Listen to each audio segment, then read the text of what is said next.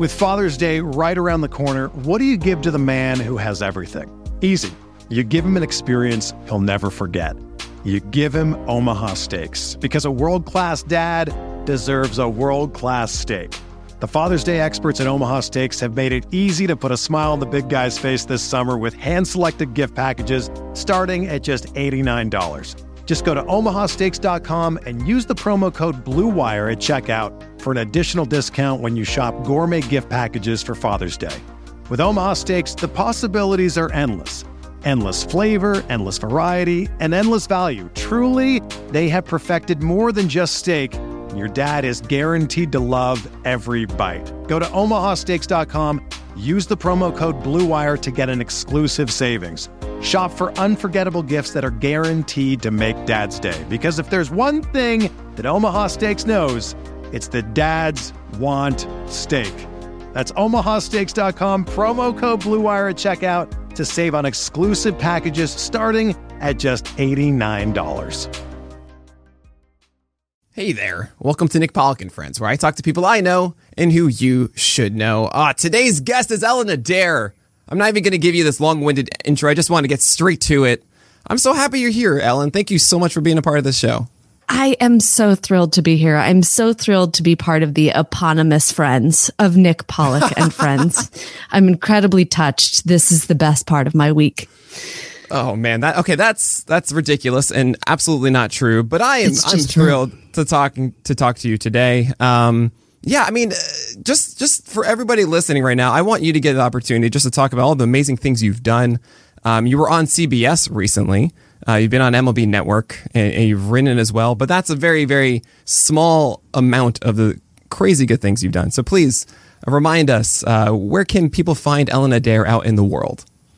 Yeah, so Ellen Adair out in the world most commonly is not Ellen Adair, but I pretend to be other people for my job. That's what I do. I am incredibly fortunate to do that, and have been working hard for an unspecified number of years to do that.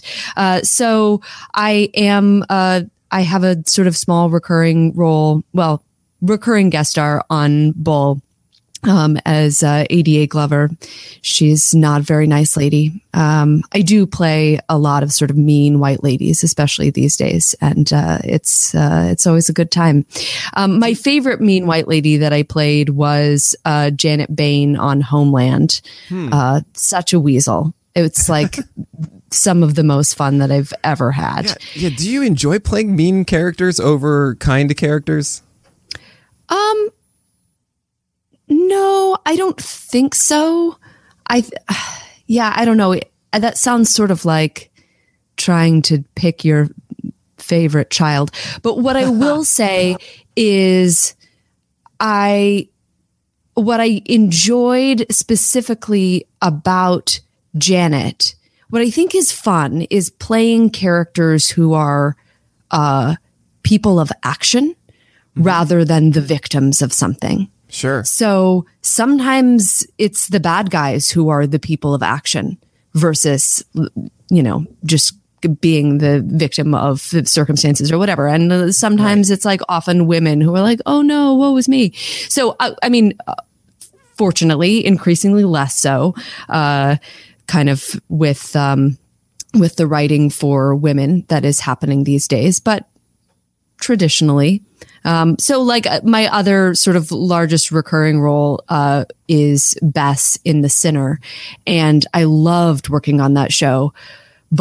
And this is not a spoiler if people have not seen season 2 of The Sinner, but Bess is like pretty miserable almost all of the time. So it was a great blessing to work on that show. And, Antonio Campos is a complete genius and I had a great time, but like Bess is miserable the whole time. Whereas Janet is just like, I'm trying to figure out how I can run the world. And so that's sort of more fun. Yeah, absolutely. For someone that is so nice, I can imagine there's this kind of enjoyment. I know this is really weird, but if you're playing a mean character, it's kind of like, oh yeah, this is easy to do and I could do this, but look, I am not doing that because that's the wrong thing to do. And you have this exhaust in that way to be that mean character. I don't know. I am not an actor, and if I tried, I would fail miserably. I think you'd be great. No. I don't know if you saw my 4th grade play, Horton Hears a Who, where my line, I had one line this entire thing, because every kid had to have a line. It was someone said, Horton, did you go to sleep okay last night? And I interrupted and said, no, the question is, did you wake up okay this morning? And that is my acting career. Thank you. Thank you so much. Yeah. I'm really sorry I missed it. I thought somehow I thought that the story was going to be like, and I messed up that one line, but like you nailed it. So I did, but it was well, did I nail it though? The tone I think was a little bit off. I watched the VHS about 10 times after, and I feel like I could have delivered it just a little more suggestive, a little more facetious, really come out right. But yeah, no, I would not be a good actor, and I can imagine though, like you get to be a mean person, and it's as a human, we all know. I mean, a lot of us know, like I'm not supposed to do this because of the empathy you have a lot for the person in front. Like I don't want to put them through this, and there are many times that we have to fight emotionally. Our instincts are to lash out and to hurt the person in front because they've hurt us. And what holds us back is that feeling, right, I don't want them to go through that. But when you're acting, you're supposed to, and it's kind of this release in that way. Oh, yeah, completely. I mean, I think you have hit the nail on the head, at least for me, in terms of acting, because I feel like all human beings are actually infinity. We are anything. We could do anything at any moment, but we choose to hopefully, be kind to other people, be thoughtful, live in fulfilling relationships with other people. But our capacity is endless. And so for me, one of the reasons why acting is absolutely required, like if somebody told me tomorrow I could never act again, I would be like, I'm going to look into euthanasia. And I don't even say that like to be depressing about it or something, but just like, I must do this thing because I feel so homesick for all of the parts of myself that I don't get to be as this one, which actually feels like very arbitrary creation that is myself. Right. And I think all people are this. I'm not saying like I'm special and I am infinite, like everybody is. Well, you are special, and let's just knock that out of the way. Okay. No, I'm a special weirdo is what I am. Yeah. So, I mean, and that's not just like, being mean or something like that. But yeah, like I'm homesick for the part of myself that is like the chief of staff to a senator. And I'm homesick for the part of myself that is, like a 1920s person. And I'm homesick for the part of myself that's like a no nonsense lawyer and all of these things.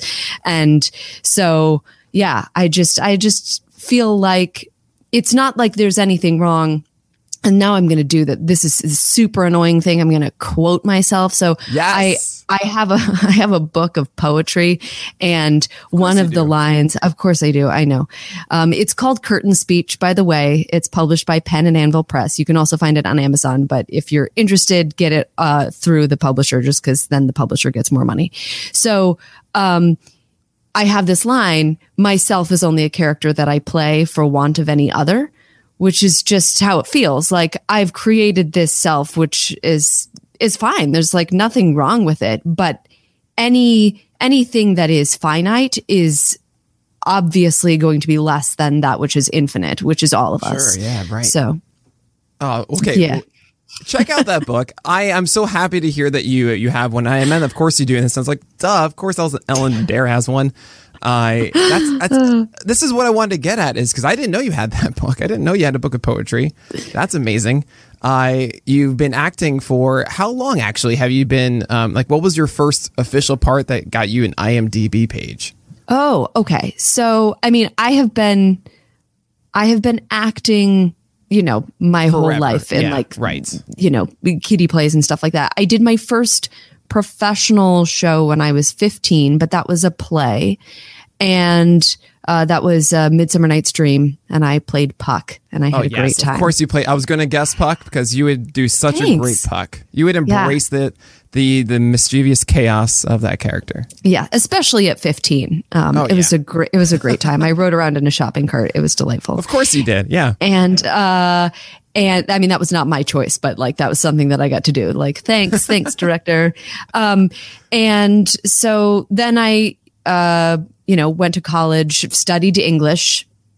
I had a minor in theater because I thought, oh, well, I will go to grad school for theater. Both of my parents are college professors, so they wanted me to get sort of more general education. Then they did not want me to go to a conservatory program for acting. But like the plan was always, I'm going to be an actor. But obviously I love English. Like I have a published book of poetry. So I'm such a nerd. So this is a good thing. You're saying nerd and you're saying weirdo with negative connotations and not allowed here. This is all embraced here.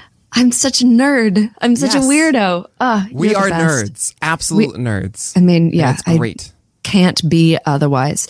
So yes, then it was right out of college that I got my first TV role. And this was all because I went to school in Boston and was like, oh, well, I'll just stick around in Boston and see what it's like to try to be an actor and audition for stuff. And this was a complete mistake, but it was a great decision on my part, just because the actor to job ratio in Boston is much better and far more reasonable than it is in New York or in Los Angeles.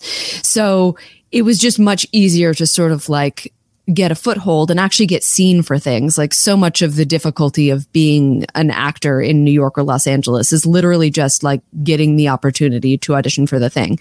But in Boston, the barrier to actually get seen for something is not huge.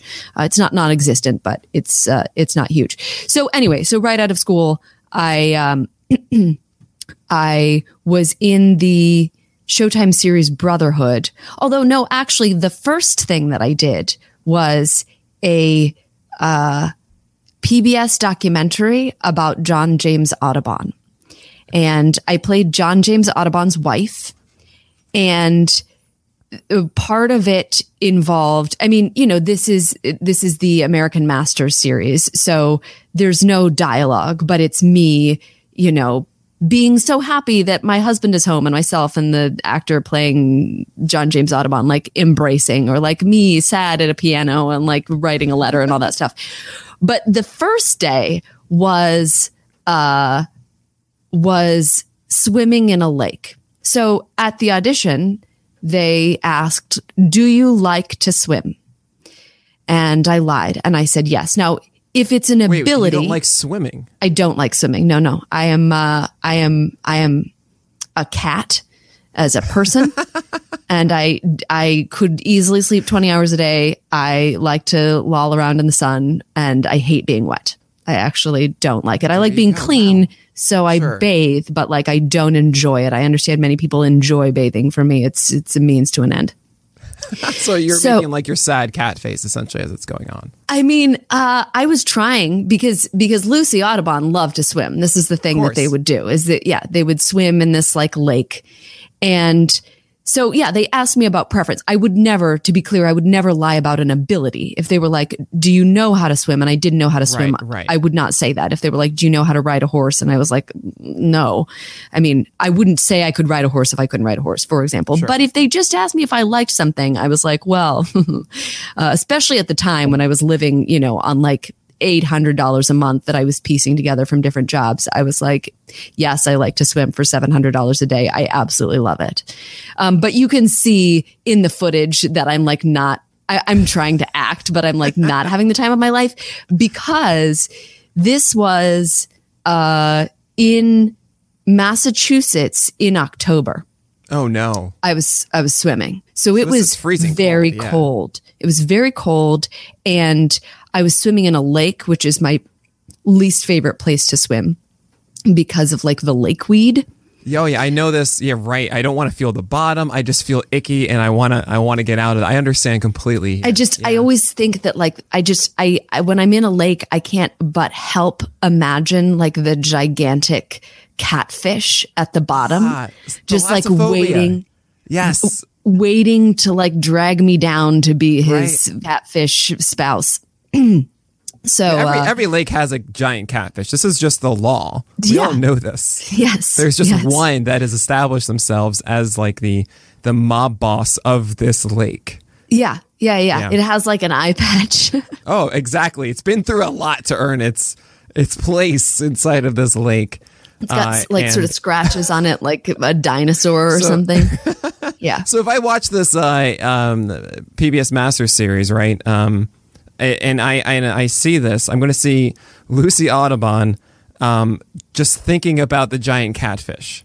Yes. Yeah. Okay. Yeah. It's my subtext. Like you can see that I'm like trying to be like, yay, I'm swimming in the lake.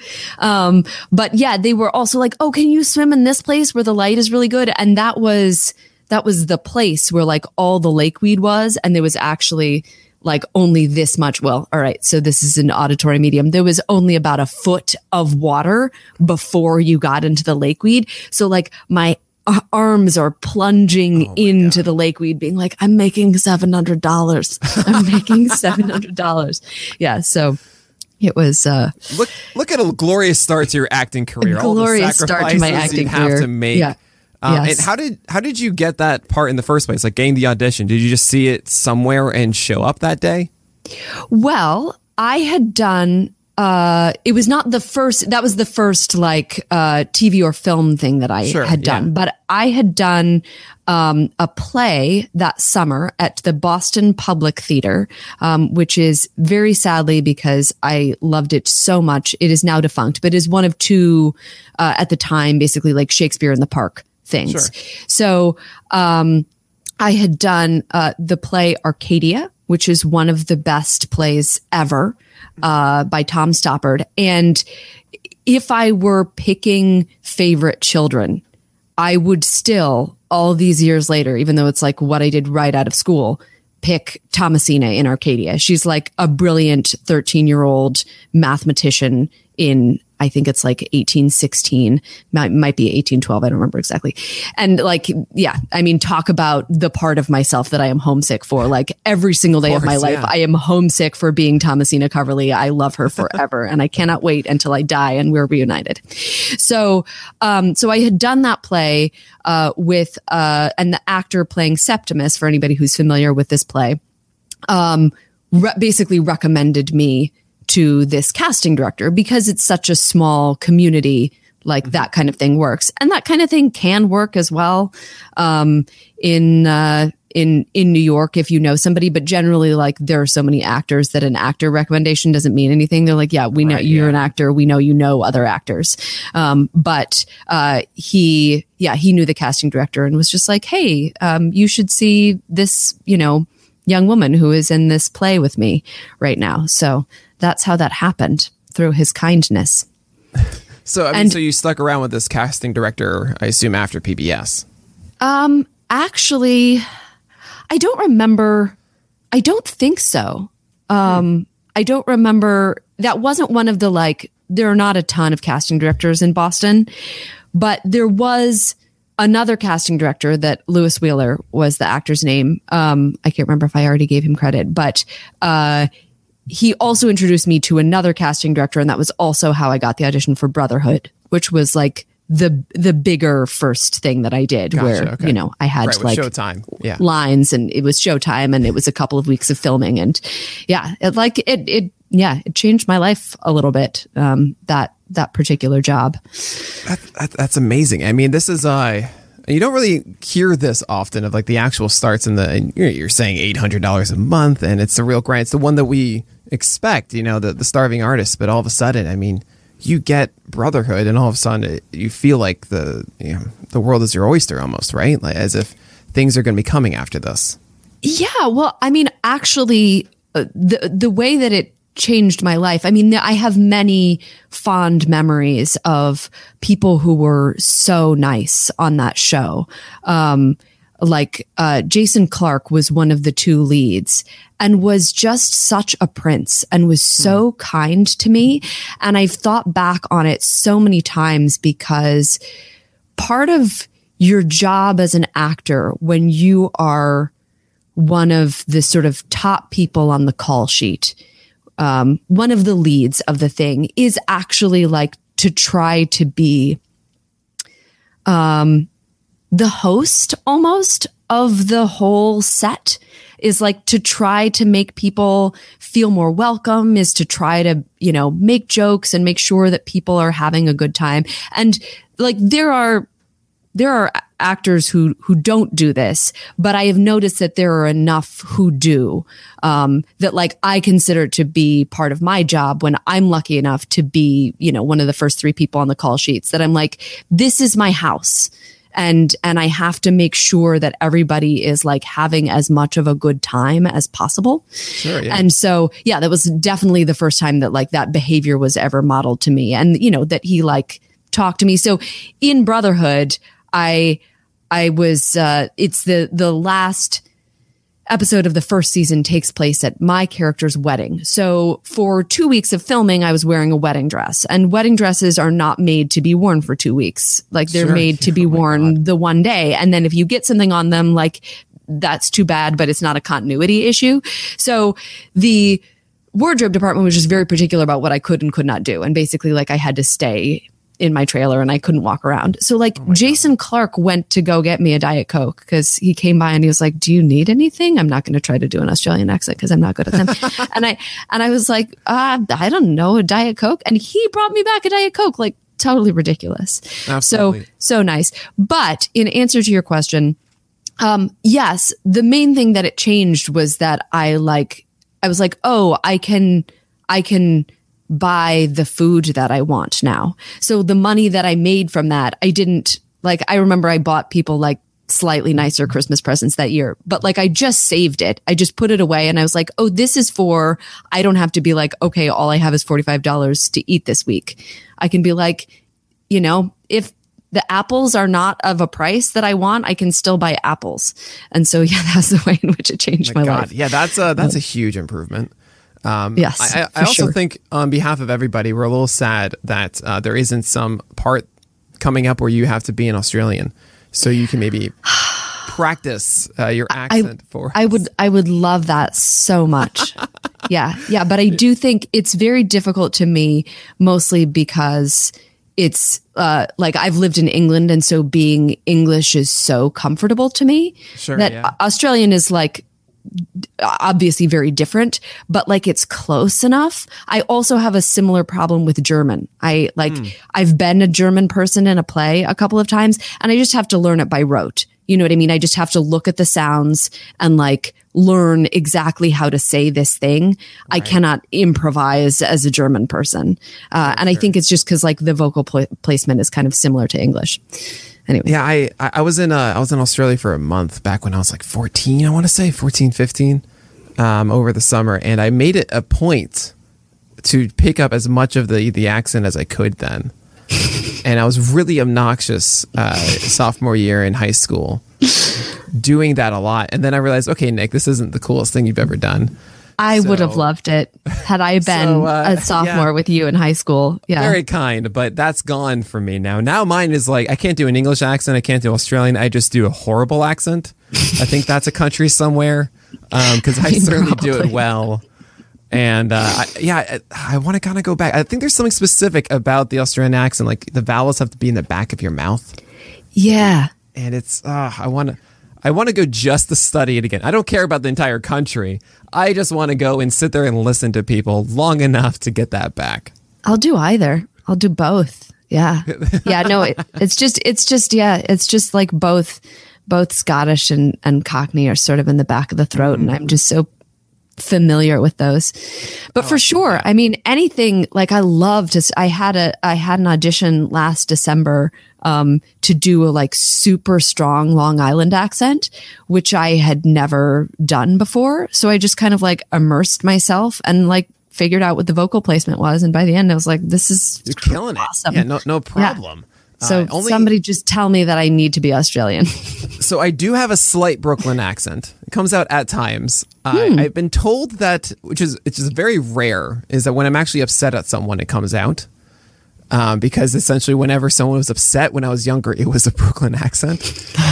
So, that's when it is revealed. But it's so like, I don't know, maybe once a year, maybe I'm actually really riled up and upset at someone. You're such a nice guy. Well, there's no reason to be upset. I don't know. It does nothing to be yelling back at someone. Doesn't actually help things. It's true. Right. It makes things worse. True. And you'll find that people match your emotions a ton. So if you are not, a lot of people will yell at you hoping to see you match it to kind of validate them. And if you don't, then it just becomes really weird and awkward. And that's what you want when it's... That's actually what you want to diffuse those situations. Exactly. Yeah, for sure. Awkwardness is a beautiful thing. Let's embrace it more. Yeah. No, I'm a great fan of the comedy of the awkward, for sure. Yes. Oh, it's amazing. Maybe it's because it's the only comedy I really have access to in any way. Yeah.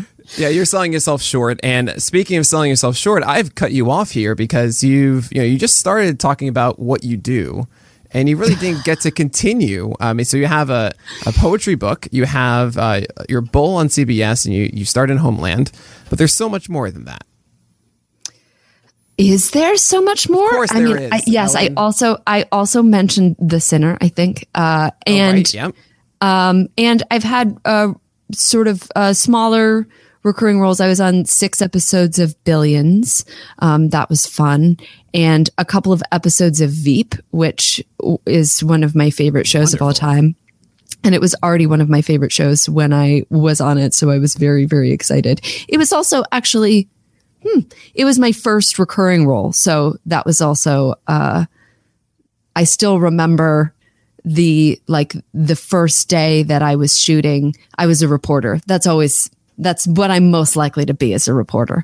And it was all fine. And you look at the tape and actually it doesn't look like I don't enjoy swimming in that water, but my heart was pounding the entire time. And there are times when I'm like, oh God, have I grown at all as an actor? And then I look back and I'm like, oh no, I remember when I was so afraid of Veep. One of the other larger recurring roles that I've had was on the NBC miniseries called The Slap, which few people have seen, but was also, I think, a very formative experience for me in terms of, I guess just really learning what it was like to be on a big set in a big role with really nice big movie stars, basically, right. What that's like. And I think all the time, Ken Olin is one of my favorite directors that I've ever worked with. And he, the very first scene that I was shooting with him, he gave me this note, which is, I think, particularly funny for anybody who might happen to follow Ken Olin on Twitter and know what his politics are. But he was like, okay, that was great, but I think your character might be a Republican. And I was like, okay. All right. Yeah. Well, that's just a different worldview. That's just a different way that I view other people. So sure. And since that time, and this perhaps goes back to being a mean white lady, I have noted that a number of the parts that I play are either definitely or probably Republicans. So I don't know that I'm homesick for the part of myself that is a Republican, but maybe I am. I don't know. Oh man, what I do. So I'm going to steer away from that, if that's okay. Sorry, that's totally fine. But so outside of even the acting world, I mean, I've been seeing you doing lots of stuff. I've seen you on MLB Network. I've seen you're writing now. You also have a podcast with your husband. Indeed. Can you tell us all about those things? Sure. So perhaps the simplest thing to talk about first is the podcast with my husband. We have a podcast called take me into the ball game, in which we grade baseball movies on the 20 to 80 scouting scale used for baseball prospects, because that's Love what that. God intended, So good. clearly. And yeah, we've been doing it for over a year now, which is sort of crazy. But there's so many baseball movies and other baseball media. We'll also do, TV episodes and the occasional cartoon. We did Baseball Bugs. And so, yeah, Baseball Bugs? you must know the cartoon Baseball Bugs. I don't know this at all. Oh, well, just Google it. It's like, not right now, or right now. You can, Excuse me, Ellen. I'm sorry. I've got places to be. I got to watch me some Baseball Bugs right now. you do, actually. Yeah, it's like 7 minutes. It's 7 minutes. Okay. So yeah, you just Google it and you'll find it. It's delightful. I'm not going to spoil anything else about Sure. it for Is you. it- But okay, wait. What is the fun. target audience? It's a cartoon from I don't know, like I have a hard time remembering exact numbers. It's from the late 1940s. So the target audience is wow. probably children from the 1940s. And it's not actually like insects. Is it? Is it bugs? Is it actually Oh, bugs? no. Yeah, no, there are no bugs. It's Bugs Okay. Bunny. Oh, okay. No, now I understand. Right. I've Yes. seen many baseball clips with Bugs Bunny doing I'm baseball sure things. you've Okay. seen it. Yes, Now this makes because- sense. I'm literally thinking like a ladybug and praying mantis having a wonderful time in some tall stalks of grass. Yeah. I'd watch that. I would watch Bugs playing baseball any day. Yeah.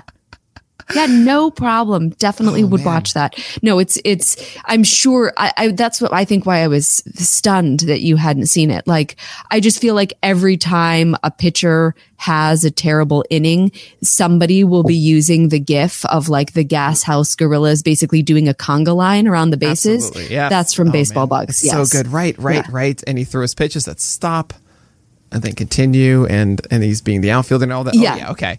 All right. Yeah, so I had a difficult time with that because my favorite tool to score in our podcast is always the baseball accuracy score. Sure, yeah. And baseball accuracy tool. And that was hard because very often I talk about how physics accuracy is baseball accuracy, but for a cartoon, Right. like, what do I allow and what do I not allow? Sure. So yeah, basically I decided that I was going to put by the wayside the fact that physics accuracy is baseball accuracy for a cartoon because cartoons like have their own physical laws, but other things like it is not baseball accurate that the Gas House Gorillas have however many players that they have on their team in order to do a conga line all the way around the bases. Like, That makes it's sense, got to be right. like 45 players or something like that. And course. like, yes, there were expanded rosters after World War II, but not that much. Now, So- I think the question on everybody's mind is, did you go to Derek Carty to get the rights to call it the BAT? That is the BATS, of course, the baseball accuracy tool. Oh, no, I did not. Well, I mean, he's a friend of the show, so I gotta call him. Yeah, I mean, we've been doing that for I guess like over a year now. It's copyright infringement, I guess. I mean, we're not making any money off of it, so Obviously not. But you just gotta call it something like baseball accuracy tool extra or something like that. They don't have anything on Bat X that doesn't exist whatsoever. Okay, so as you're doing this with your husband, you're saying you have these movies from a scale of 20 to 80, right? Love it, of course. What have been the highest scored, I guess, movies or shows that you reviewed? Well, I think, obviously there are plenty of films that will have one high scoring tool and another not as high. So yes, in some ways I could say, oh, well, these are the highest scoring amount of baseball tools, and these are the highest scoring, like a delightfulness of catcher tool, etc. Well, of course, delightfulness of catcher tool. That's a wonderful tool. Of course, you got to So have necessary. it. Yeah. So necessary. 'Cause I'm always in love with the catcher character. I think probably the highest scoring all around, it might be Sugar. It's a film. Yeah. Yes. Yes. Yeah. By Anna Boden and Ryan Fleck, from 2008 to 2009. And it's just, oh God, it's just such a good film. It's really more of like a story about the immigrant experience than it is a baseball movie. Yeah. You know, its amount of baseball is sort of front loaded, which I don't know. I don't want to spoil anything, but the baseball accuracy is superb, and the storytelling is superb, and the acting is so good, and the filmmaking, everything about it is just excellent. So yeah, I think film, and baseball is a human sport. So yeah, it's perfect. Sugar is a phenomenal film, very underrated. Ben Palmer put out, I think, his ranking of the best baseball movies. I think he put that maybe as one or two. He put it very high up there. Yeah. And I love that he did. So yeah, that's a great call. It's the most objectively good.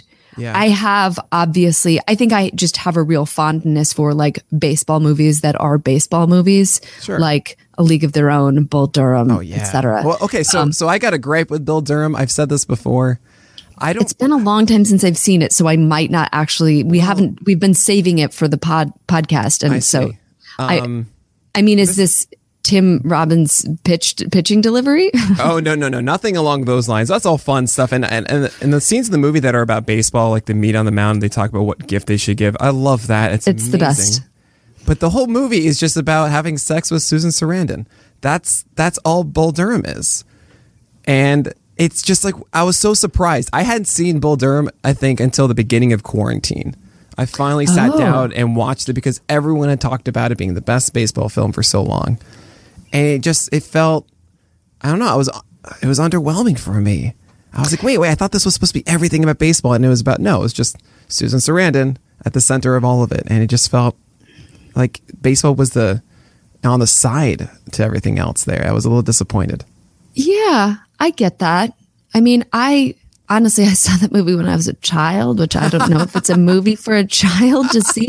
So like I've essentially, and I've seen it since then, it's just been a while, but like I accept that it is what it is, but I understand that. I think particularly because it's so many people's favorite baseball movie that then if you're going there expecting a baseball movie to be about baseball, then yeah, I can see being disappointed. But it sounds to me like you had a sort of a similar impetus to our podcast, which actually it started not because we were like, let's make a podcast. It started because there was no baseball to watch.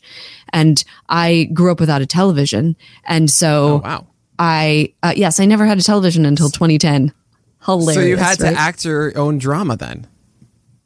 Yes. Yeah, exactly. Yeah. No, I mean, as I was growing up, like Shakespeare was the thing. So there are so many baseball movies that I had not seen. And I was like, well, we should just watch baseball movies. And then it was Eric's idea. He was like, what if we had a podcast where we talked about the baseball movies that we watched? And I said, only if we grade them on the 20 to 80 scouting scale used for baseball prospects. Amazing. So that's the genesis of our silly Take Me Into the Ball Game podcast. Now on the other side of it, I do need to ask what got a lot of 20s on this scale, maybe 30s. The bench warmers. The bench warmers. Oh, that's the sword one, isn't it? Like the pitching ninja sword phrase comes from that movie. No, really? You know, David Spade, he's swinging, and I think that's that movie, right? David Spade and Chris. Oh no, who's the guy that's Rob Schneider? Thank you. Rob Schneider, yes, and John turns into a carrot and a stapler. Right, Rob Schneider is in that. And yeah, there's a scene where David Spade swings, and he swings like he's chopping a sword. And they say, don't swing at it like it's a sword. And that's where Rob Friedman used that, and that's why anyone that does a check swing and not a proper swing is a sword. I didn't know that. Yeah. I mean, I see the sword and I was just like, that means something to somebody for some reason. My dog is very upset at me that I didn't know that that's what it meant, because she knew what it meant the whole time. And she was like, all the time that we've spent looking at Pitch a Ninja gifts and you didn't even know that that's where that came from. Yeah. I mean, Ed is also terrible. But I actually, Ed, oh my God. Oh, but man. I actually feel like the Benchwarmers is worse. So Which what is it about? Might be a controversial take. Okay, so what is it? Yeah, that I really think I was got you. actually, well, I think some of it was that I knew Ed was going to be very bad, and I didn't think that the Benchwarmers was going to be as bad as Ed. Sure. So as we often talk about, expectation is so much of our experience of life.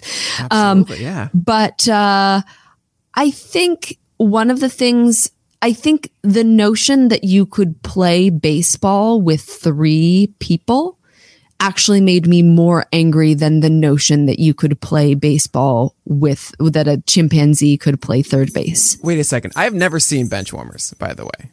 I have no idea what the plot is. I just know Keep Rob it that Schneider way. and David Spade are in this.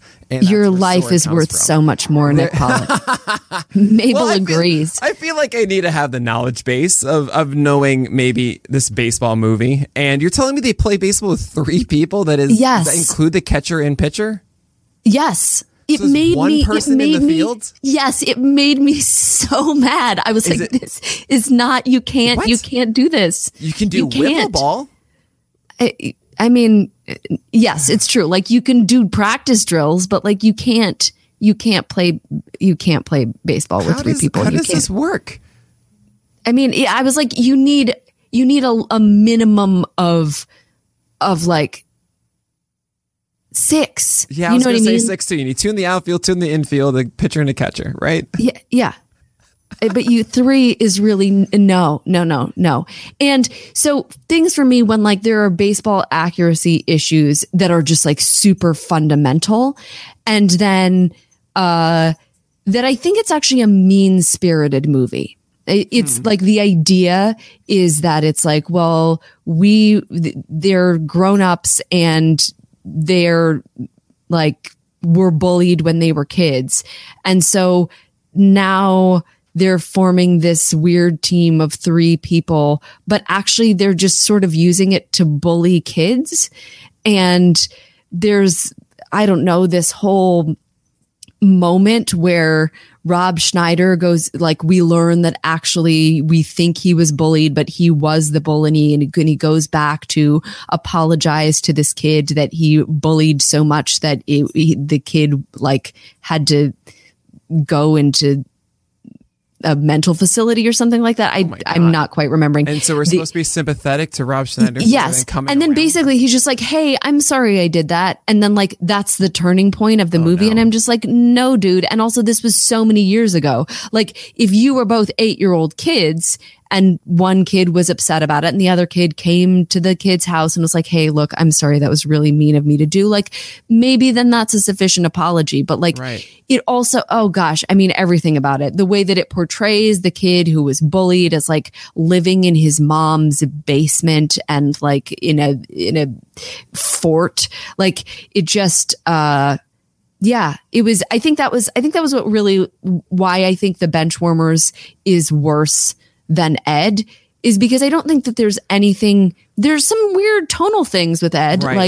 Is that joke for a kid's movie or is that joke for an adult movie? Like, but yeah, there's a lot that's like sort of mean spirited to me secretly in the Benchwarmers. I don't know, in that sort of like early, I don't remember exactly when it came out, but I was about to just like cast all of the sort of early 2000s comedy, like mean-spirited comedy in one bucket. But yeah, it just has that vibe to it. We're just like all of the other things that are wrong with it. It makes it so hard to excuse.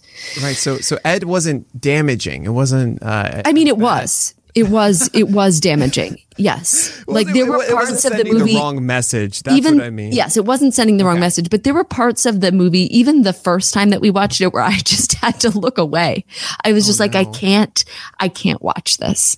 I can't. So this is really entertaining for me because I forgot these movies existed. I've never seen them. And so Ed, from what I remember from the trailer, I think way back when, it's essentially a gorilla, right? It's a chimpanzee. Chimpanzee, I apologize. You haven't seen the movie, so it's not, who speciesist of you. It's the Air Bud with a chimpanzee. Yes, I haven't seen Air Bud Seventh Inning Fetch, but from what I Is that know, actually the name? It's on the list. Yes, it's on the list. Of course, it's on the list. Seventh Inning Fetch. Oh my God. Yeah. Oh no. I mean, I'm sure you could do more puns than that one, but that's pretty. Wow. That's rich. Yeah. My favorite like philosophical conundrum, I haven't seen any of the Air Bud movies actually, is Air Bud as a soccer player. Because, and this is not a joke that I made up myself. I read this in an article that was like breaking down the sort of problems with all of the Air Buds. I would love to read this article. That sounds I read this so many years ago that I'm not sure I can put my hands on it, but I will try to find it for you. And basically they were like, how do we think a dog wears pants? If you think a dog wears pants just over its back legs, that's, I think, how we'd all agree that a dog would wear pants. Yeah, right. That means that the dog's front paws are actually hands. And so therefore the dog cannot like propel the soccer ball with its front paws. If instead we draw a dog where basically somehow it's wearing pants over all four of its legs that just come up like halfway to its body, then it can touch the soccer ball. But I think we all agree that that's not how a dog wears pants. So wait, so we need to get Air Bud in a onesie essentially. Yeah, but then it's a onesie and not pants, you know, So it's a real problem. Soccer were really rooted in the apparel.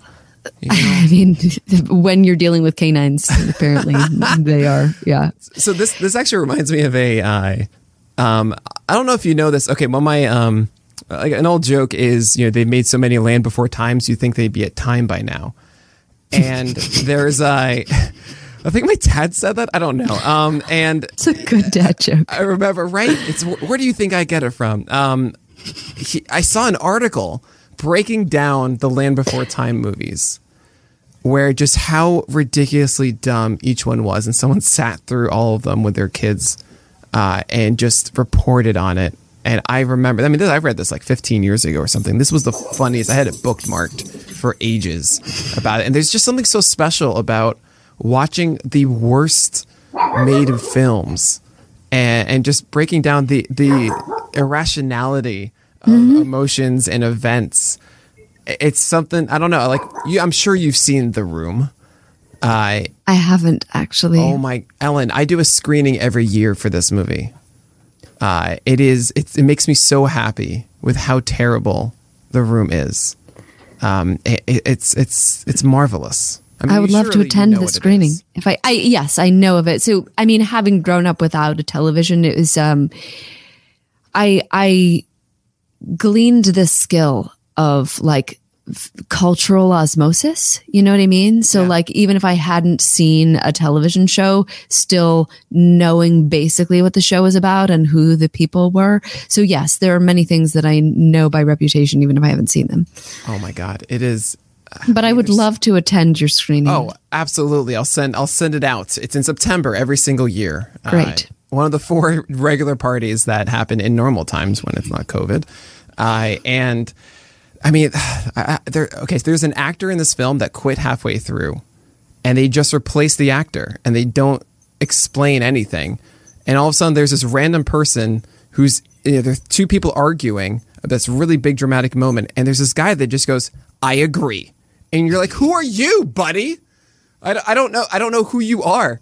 And this is the absurdity of the film. It just does this stuff, and it's amazing. He makes scotch and vodka as his favorite drink. It's called Scotchka.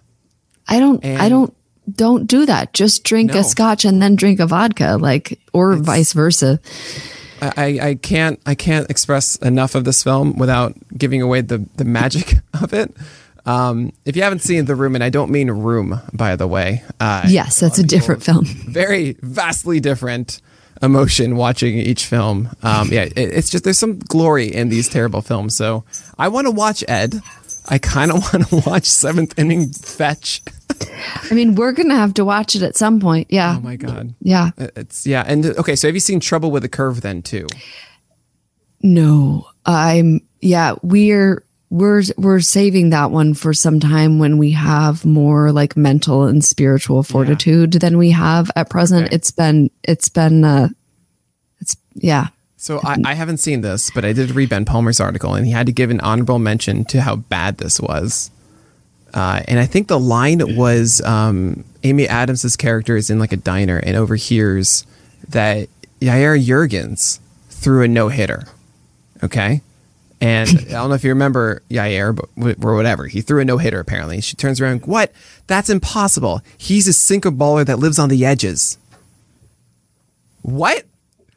Have you ever heard of Henderson Alvarez? What do you think he did to earn his no-hitter? Exactly that. I mean, it's like they threw just random, this is Ben talking, but it was like they're just throwing, random baseball terms that they know. And as if like, see, a baseball movie, ta-da. Yep. And I don't know if like I could sit through that one, because that would be actively hurt. I'm really afraid. Yeah. Yeah. I'm also, I think one of the worst movies I've ever seen in my life is The Babe. Oh, that was up there too. It's just joylessly terrible. It's just, and like perhaps when we do that movie, we will be able to make joy. Cause I do think that like our episodes on Ed and on the Benchwarmers are very fun. Like, I like to think that our episodes about good movies are also fun, but it's true that like when the movie is bad or even just sort of like borderline problematic, like I love our episode on The Fan because like what a crazy movie.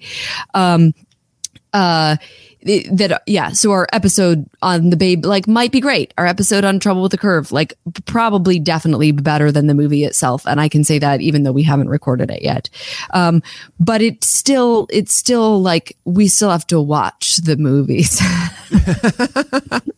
I mean, I could just see you furiously like pausing and writing angry notes the entire time in preparation. I mean yeah.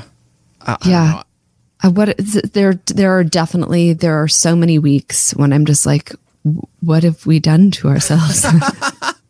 It's all for the content. It's all for the people. And that's what acting is, right? It's all for them. It is. Yeah, it is. It's for other people's enjoyments. So definitely give this podcast a listen. Ellen, if you want to plug that one more time.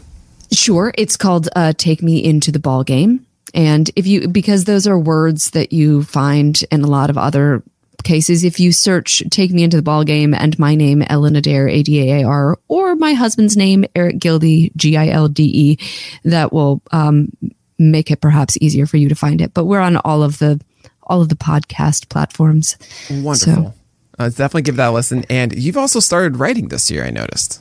Yes. Well, actually, I'm not sure I know what you mean. You noticed? I think Turf. Oh. Yes. Yeah, Turf Sports, I believe. Yes.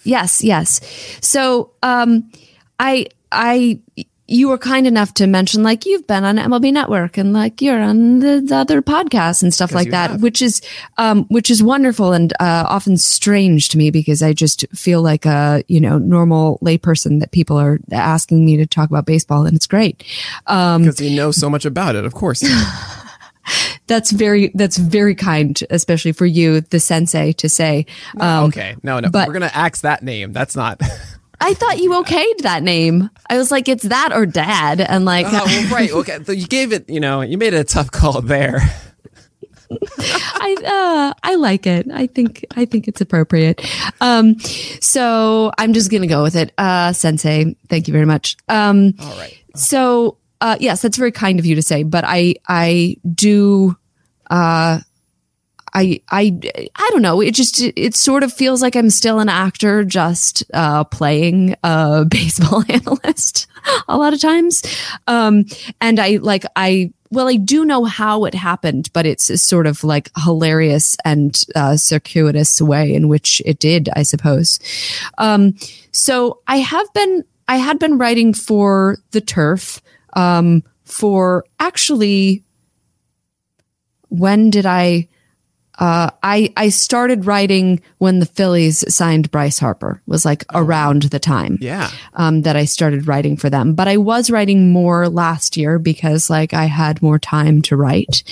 And it's I had, I think, a difficult time fitting that into the symbiosis of my other writing, which has been something that I have been very much focusing on this past year. But I'm writing a novel, and that is mostly what like my mental and spiritual writing energies have gone to. And I'm also working on a couple of television shows, like spec television shows, not something that anybody is like making or interested in.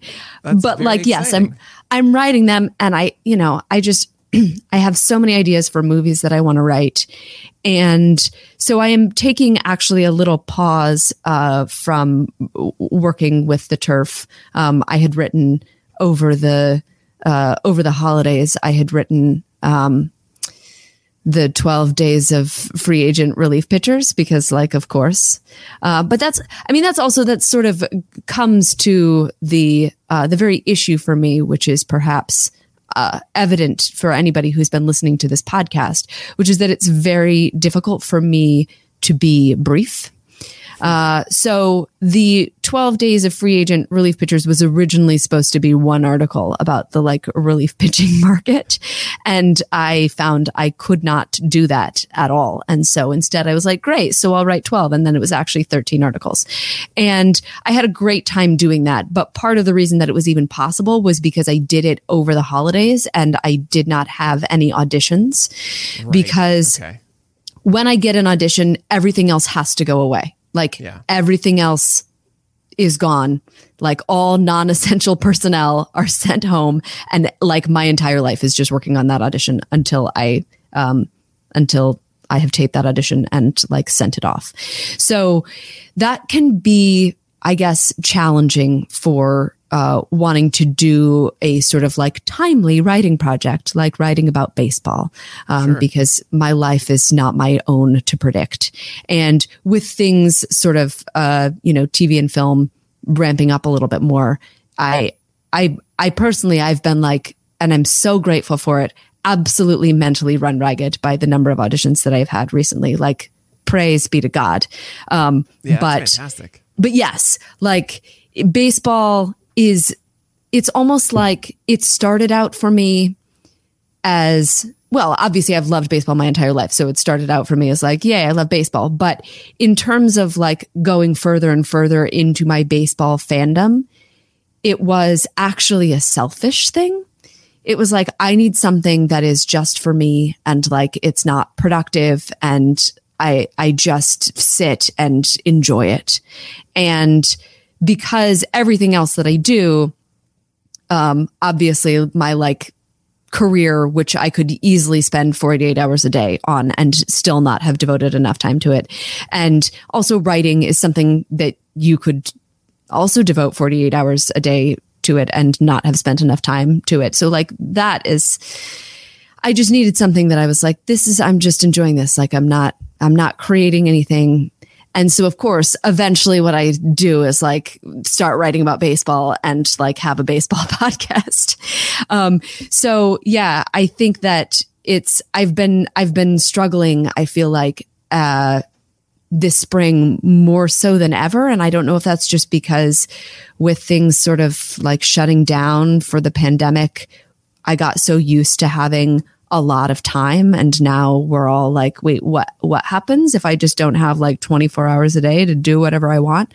So yeah, I've been kind of like struggling with that balance, I guess. And like, obviously I want to just have a whole other life where I just devote 24 hours a day to watching baseball and thinking about baseball and writing about baseball. But it's hard to figure out how to do that and all the other things. Well, you need balance in everything, right? There's I have 5 mantras, and one of them is everything in moderation. And here I am saying that as someone that does spend most of their days doing just baseball. The third mantra is there are always exceptions. So there you go.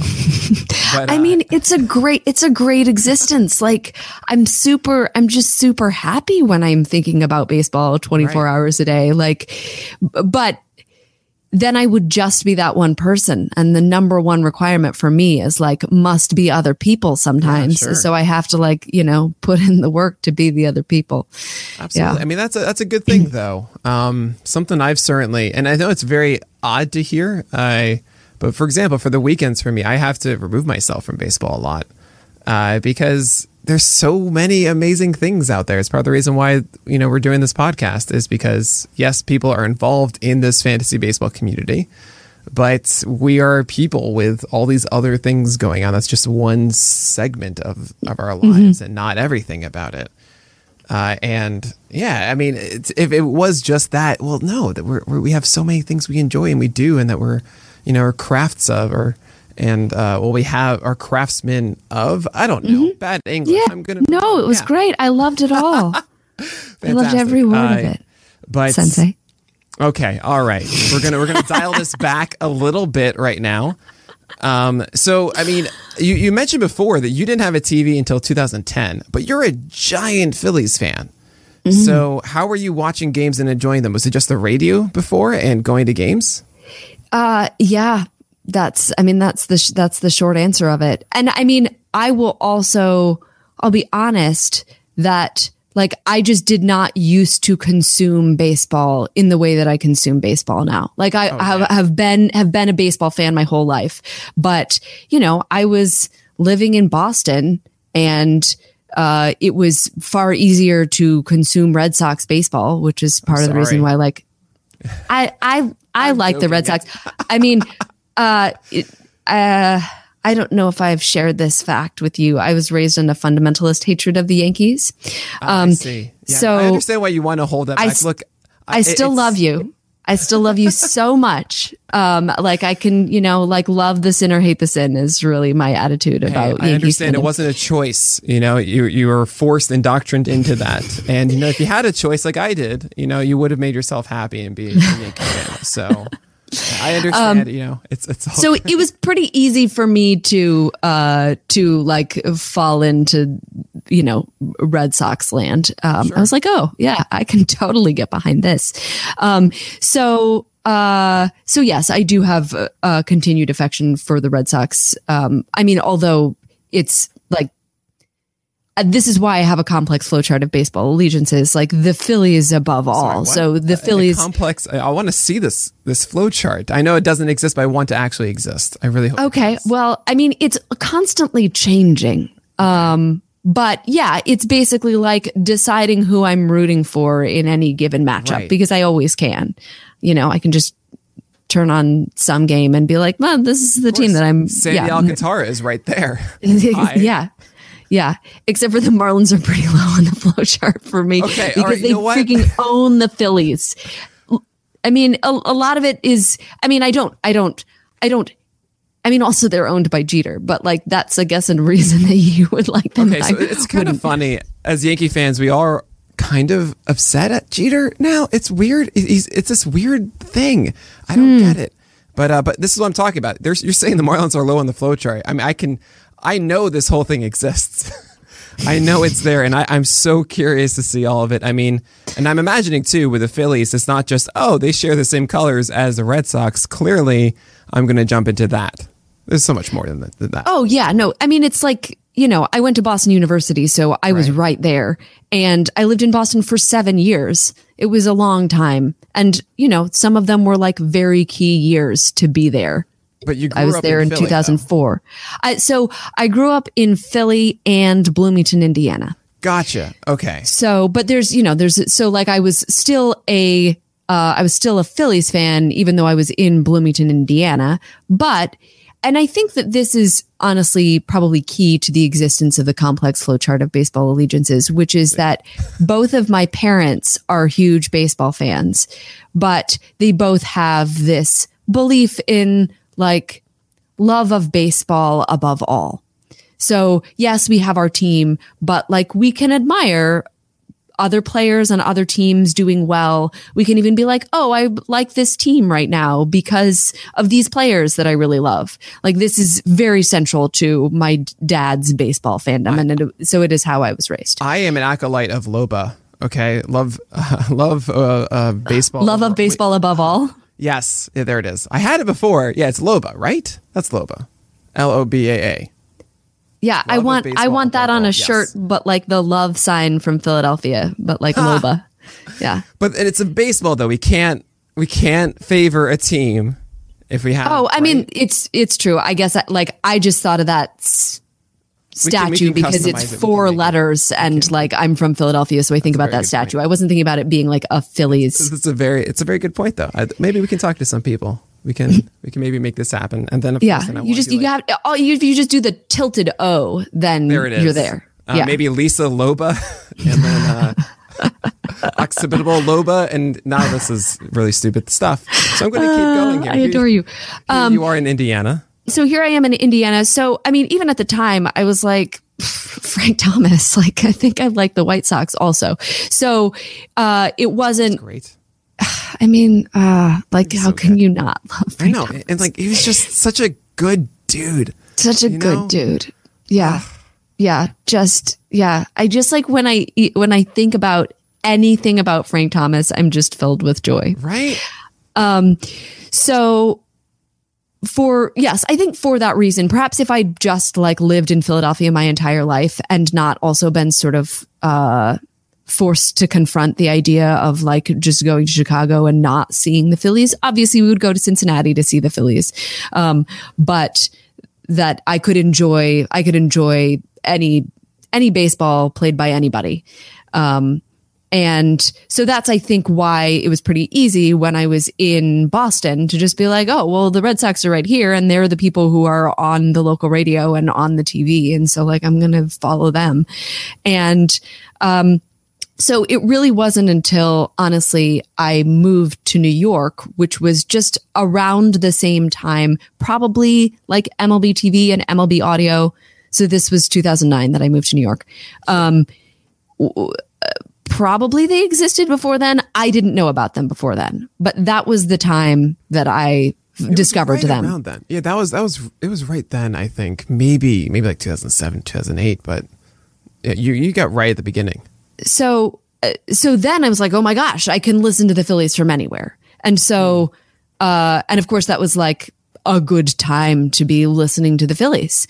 And, it was, I think that like, that's why my consumption of baseball in general and also of like Phillies baseball in particular has been much greater, because so much of the rest of my life, I was like, I'm a Phillies fan, but I don't live in the market. And so it's actually harder to get the games and it's harder to get the news and all of that stuff. And so you were in New York in 2009.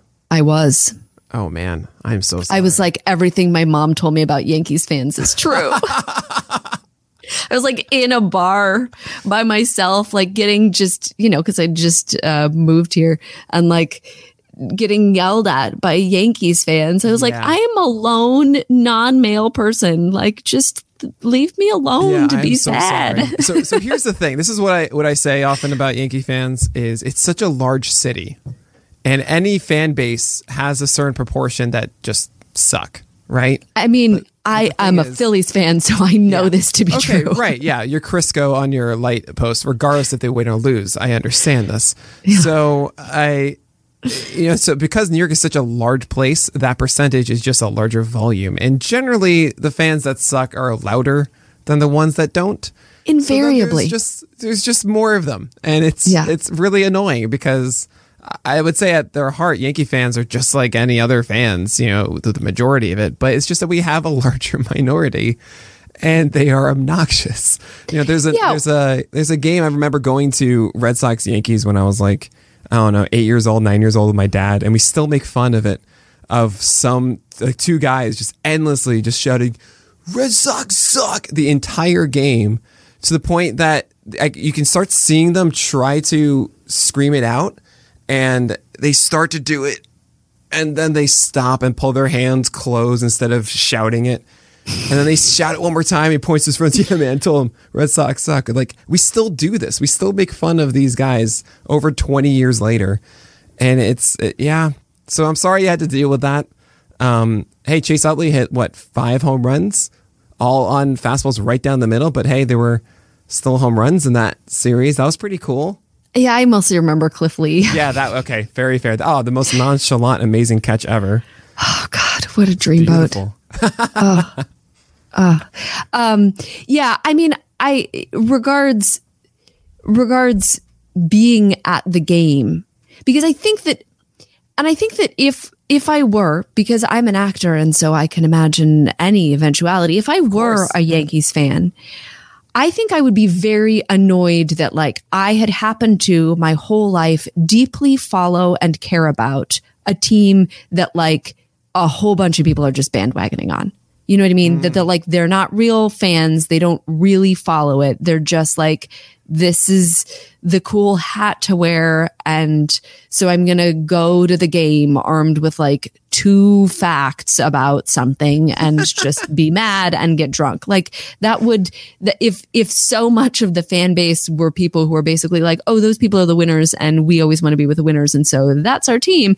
Like that would be very annoying to me. I would be like, I mean, granted, and I'm saying this like I'm annoyed with a large section of, Philadelphia fan base. So I know of what I speak. Although I do think that Phillies fans are not as bad as Eagles fans, and the two get sort of like lumped together. Sure. Yeah. I mean, Eagles fans are really the hooligans. Like, I don't know, Phillies fans, they're still baseball fans. We're baseball fans. Yeah, sophisticated. I understand. So, but I do remember, so I've only ever been to one postseason game in my life. And part of that is because like very often I am working, particularly when I was mostly doing theater. So like during the 2008 World Series, I was doing a production of Henry IV Part 1 at the Folger Theater in DC. And so I would... The most baseball thing you can imagine. The most baseball thing you can imagine. I mean, yeah, like Prince Hal and Falstaff are out there hitting fungos all the time. Yeah. Of course. So I would just like run home. It was in a one house for all of the actors, and we had just one living room with one television set. And I was like, the television set is mine after and people would be like, oh, I want to watch like Queer Eye for the Straight Guy or whatever it was at that time. And I was like, no, we're watching the end of this game. Like it's non-negotiable. But like as a result, I don't have great memories of like getting to watch a lot of the 2008 World Series at the time, like mostly I watched a lot of Brad Lidge, like, which is, that was fine for that particular year. But like that, particularly when I'm doing a play, it's hard to do a play and like also watch baseball, especially at that time. Now, like, if I am doing a play while it is baseball, I will just studiously avoid spoilers and then go home and like watch it on delay because I can do that. But yeah, that was not my capability at the time.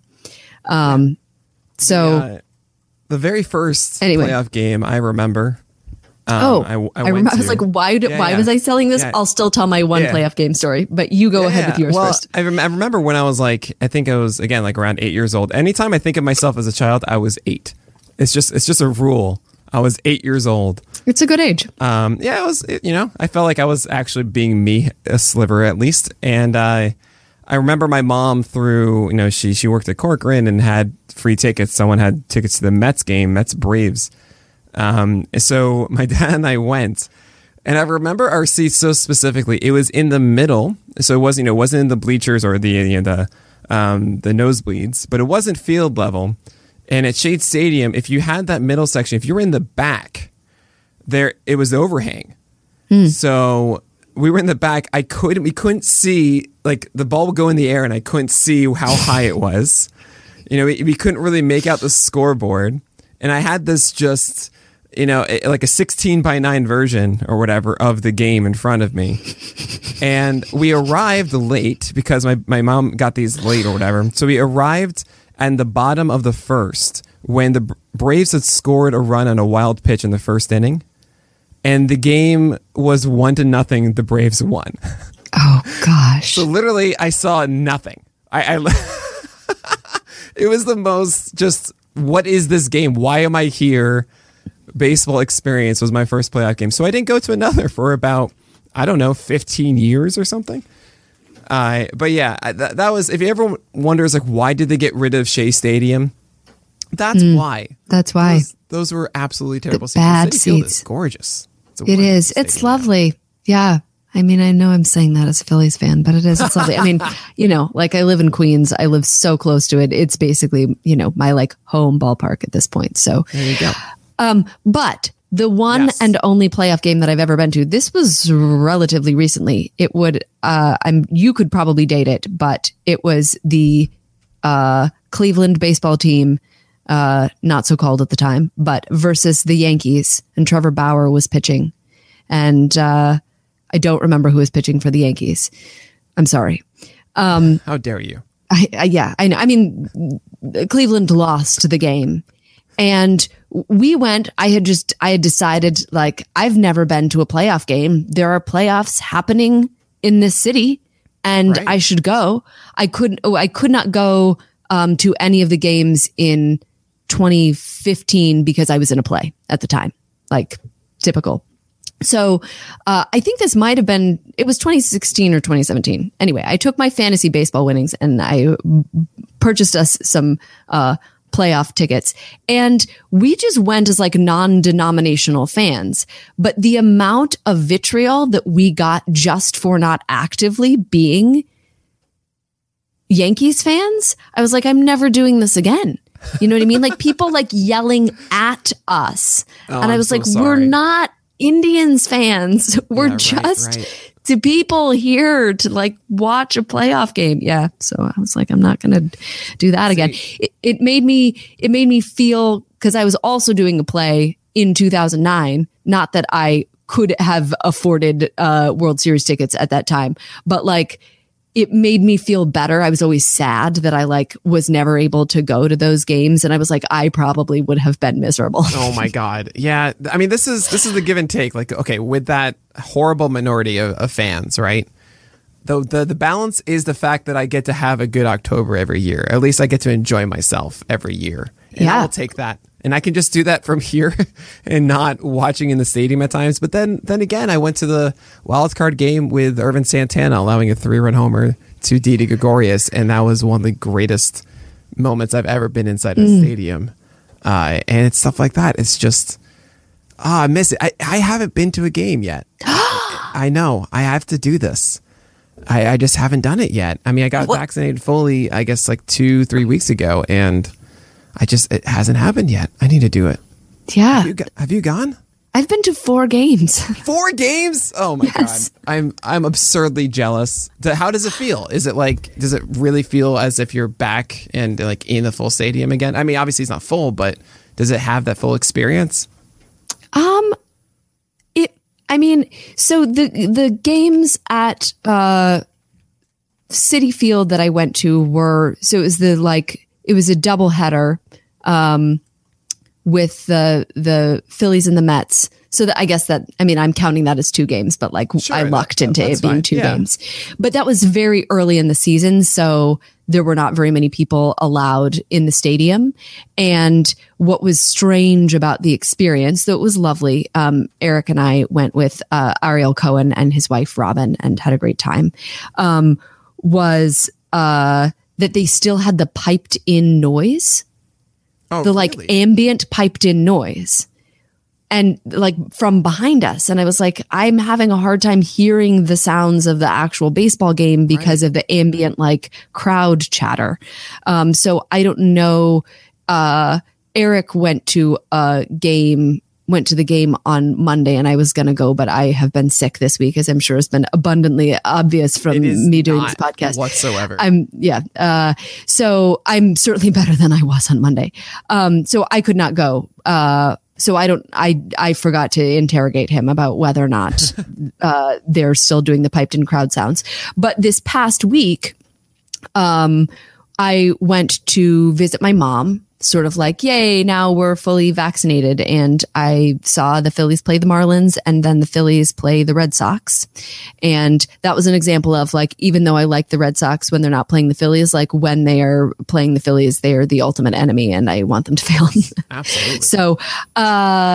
So had a great time, and there was no piped in sound, but there were also more people, it seemed like to me, at Citizens Bank Park, but I think that could be a feature of like, this was just this past week as opposed to like last month. So it feels like going to a game though, right? It did. It certainly did. Yeah. It felt like, and it's hard for me to parse what is the experience of like, I got to go to Citizens Bank Park and to be with others Phillies fans, as opposed to like, I was at a pretty empty Citi Field, like with 3 Mets fans in my group, and like the Phillies lost both games. I mean, the Phillies are 0 for 4 all the games that I've seen. Classic Phillies. Of course. And so, yeah, I don't know if I was like, yeah, it felt like a game because like, yay, we were all cheering. Everybody like, let's go Phillies, clap, clap, clap, clap, clap. Versus being all by myself. And also Aaron Nola was not good on that day. And I was I'm so sorry. So sad and felt like I had to be not a miserable human being. And it was hard. Well, it makes me so happy to see you wear the Live Every Day Like It's Nola Day shirt. Oh, I love it so much. I feel like I need to update it though. I don't know. I feel we can do better at nailing it. And it's been in my head for a while of how to improve it. But I mean, I think it's pretty great. Although, I mean, as of late, living every day like it's Nola Day is like living with extreme anxiety. Well, okay. So then are you jumping on into Zach Wheeler? Because Zach Wheeler to me is just, he's I love Zach Wheeler so much. I mean, I mean, is Zach Wheeler wonderful right now? Yes. Do I love having Zach Wheeler on my team? Yes. Like, do I think he's the better pitcher on the Phillies right now? Yes. Like, is anybody ever replacing Aaron Nola in my heart? No. Like, yeah, right. Yeah. Like, to be very clear, and, Aaron Nola is bae. But,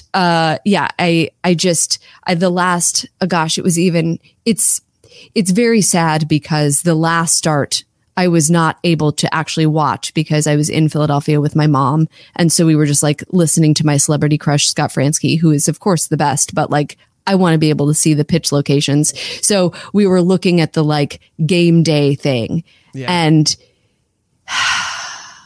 it made it sadder actually just like see to just be like, oh, like that's not a safe place for a curveball to be like walking by itself at this time of night to Xander Bogaerts. Like, yeah, you gotta just like carry a whistle with you, curveball. Like it's not safe. It was very, very, very sad. And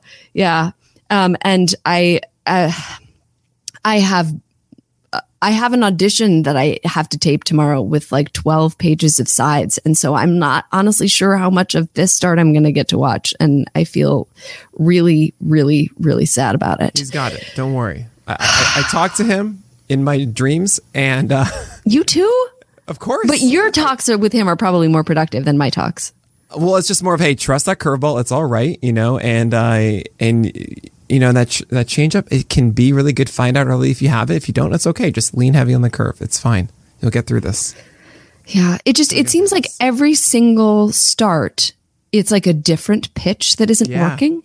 And that's what makes me hopeful. You know what I mean? If it was one pitch that like was just like, well, where did the changeup go? What happened to the changeup? If it was a Luis Castillo situation, I mean, it would be a different kind of anxiety. But like every time I'm like, well, maybe this is the time. And like there have been good starts. You know, there was the complete game shutout versus the Cardinals, but he didn't have his 2-seamer that day.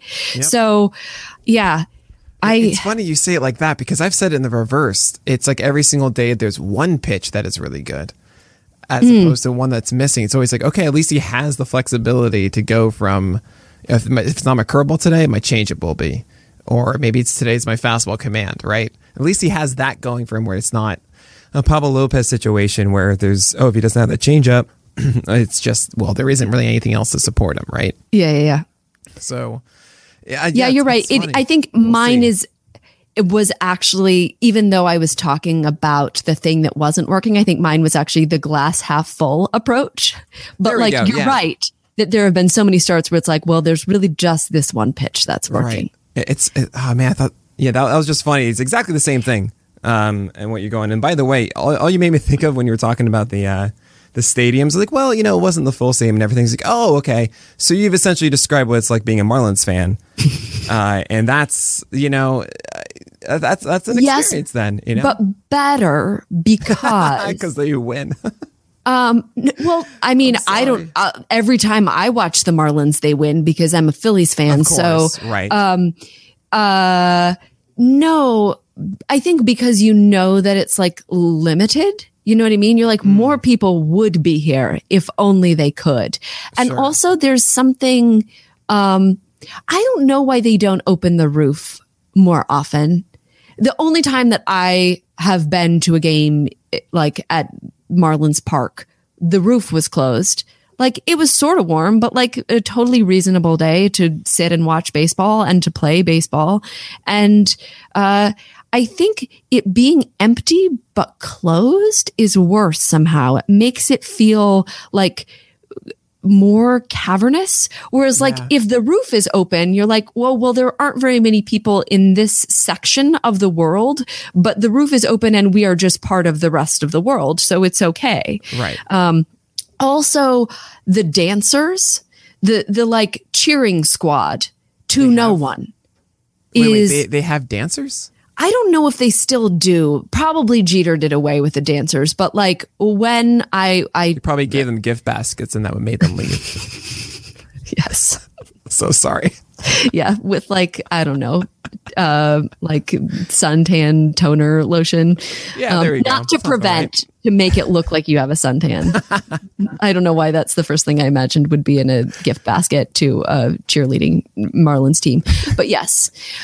Another thing that bothers me is that they choose, or at least they did at the time. When did I can't remember how long it was because I'm an old person and I can't remember times, but like it was a while ago. They chanted, "Let's go fish." They did the singular clap. They did the like, "Let's go Mets" model of clap, which like, why would you do that when you have a bisyllabic team name that could very easily fit into the "Let's go Marlins" clap, clap, clap, clap, clap? Like fish, like it doesn't sound inspiring either. Like Marlins, maybe, but fish, like of all the choices in the Marlins organization over the years, I'd say this is the craziest one. Not sending Giancarlo Stanton away and signing him. Not that atrocity in center field. I kind of liked it. It was garish. It was something. It was just super Miami. Do you know what I mean? Like I liked that. I was just like, this is this place, like it feels sort of like Disneyland or World or whichever one is there. Like, well, right. I agree with you with that. And I can imagine that's why Jeter wanted to get rid of it. Right. Like it was, now I am with you in the sense of I love the fact that stadiums have a character. I love like the Milwaukee Brewers as their mascot go down a slide on a home run. I mean, that's amazing. That's such a representation of unique character. Something to cut to in the TV broadcast. There you go. You need something, But I love when they cut to the apple in Citi Field, but like they never cut to it when it is like moving up. They always just cut to it like when it's there, as if like for the apple's reaction to the home run. Well, and like anyway. Yeah, the best shot I've seen of the apple is when they accidentally put it up in the middle of an inning, and then they had to lower it. And it was just, it doesn't go quickly, This is a process. And it's a complete awkward, just, hi, I was never here. Kind of like how I wanted the Marlins. Like you were mentioning the opening of the stadium, that they don't keep it open. I remember once they did. It was opening day. Urena was pitching against Ian Happ. I think it was the first pitch of the entire season. Maybe it was 2018 or 2019. And Urena allowed a home run to Ian Happ on the very first pitch. I remember that because I was like, I was right about Ian Happ. Yeah, right, exactly, yeah. And all I wanted them to do was to do the slow close of the roof in response to that. Like, oh, we opened it, terrible idea. Terrible idea, that didn't work. We're closing this right now. Yes. Oh, hilarious. Yeah. But anyway, Ellen, we're about an hour and a half in, and it's classic Ellen Adair. Yes, I mean, this is why I'm like a sort of rotating co-host on the podcast, is because I can talk interminably about basically nothing. I mean, we're all here for it. We want to hear every word. So I'm in your debt for going this long. I always want to. You know me. I can go 4 hours. You might go a little long on this podcast. I might. I don't. I'm sorry, podcast. Yeah, I would love to be compared to podcast. So that would be something. You're else. the best, Nick. All right. You're the greatest. Okay. No. All right, here. I'm just gonna love on you for just a second. Okay, you can edit it out, but like I'm gonna say it, and you have to listen to it. Here's what's so great about you: you are so funny, and you are so freaking smart, and yet you're so humble, and it's like you're like the human equivalent of, and this is always something when I see it in a breakdown or any kind of description makes me crazy when it's like, this girl is beautiful, but she doesn't know it. Like it like makes my skin crawl, but that's you. Like you're beautiful and you don't know how beautiful you are. Okay. Thank you very much. It's very kind of you, Ellen, but not necessary in the slightest. I mean, this is clearly not a quid pro quo situation. Like I'm already on the podcast. I'm just speaking my truth.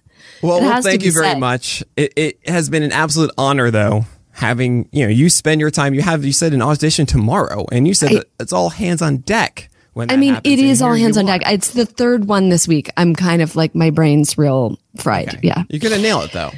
It's gonna be wonderful. Thanks. What kind of character are we talking? Obviously, you can't talk about the actual thing. I cannot talk about it. This is one where I feel like to say almost anything about this audition would be to sort of potentially give away a thing about it. Okay. Well, then I'll say. But it is an incredible, fantastic challenge. And I wish I just had more time to give to it. I'm going to say that I'm looking forward to seeing you not only get the audition and get the parts, but excel in the position. Well, thank you. Thanks. And Ellen, one more time, remind everybody where they can find you on Twitter and all the great things that you're doing. Oh, I'm not sure I ever said it the first time, so thanks. My Twitter handle is @Ellen_Adair. And on Instagram, I'm at Ellen Adair G, and also at Ellen Draws Baseball, which is where you can commission from me a drawing of a baseball player if you would like, or a drawing of another thing. You're like, draw my cat. Like, I'm totally happy to do it. Or like me and my spouse for our anniversary, whatever. I also do have a website. It has a cumbersome URL because I am trying to keep my baseball drawing overhead low. But you can find the link to that on my Twitter. It's ellenadair.wixsite.com/drawing. Yeah, kind of cumbersome. But you can find that at Ellen Draws Baseball on Instagram. Fantastic. You did that for PitchCon. I did. That was wonderful. Yes. Yeah, I had a great time drawing Roberto Clemente for Rob DiPietro. Oh, yeah. Oh, that was so great. But anyway, once again, thanks so much for being here, Ellen. And, absolutely my pleasure. And we'll have our next episode next Wednesday with Vlad Sedler. Very much looking forward to that. So I'll talk to you guys next week.